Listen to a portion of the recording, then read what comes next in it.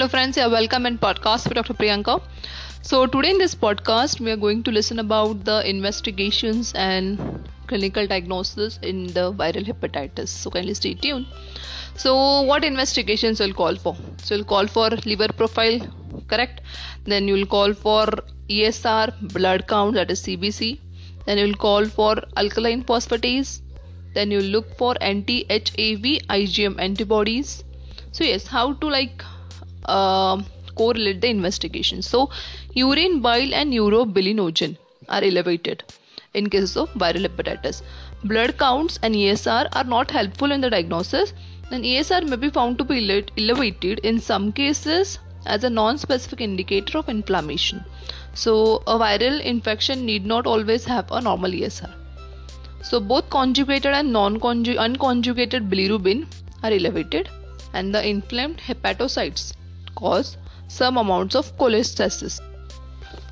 So thus elevating the conjugated bilirubin.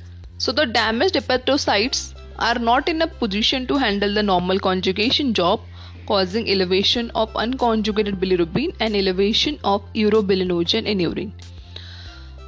So because of that, the yellowish color of the urine, of the skin secretions happens.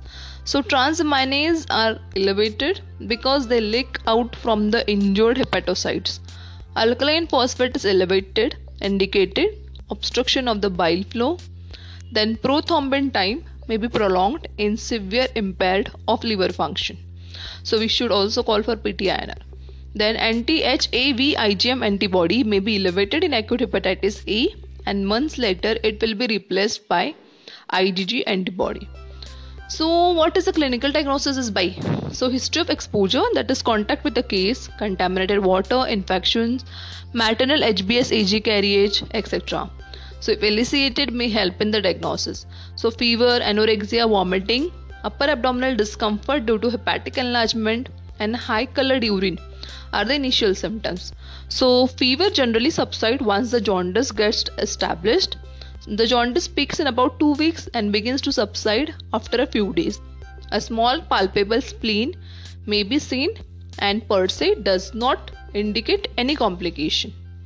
So light colored stool if present indicates transient obstruction to the biliary flow. So pruritus also may be there due to the bile salts accumulation in the cholestatic phase, and the vagal effect of bile acids may cause bradycardia too.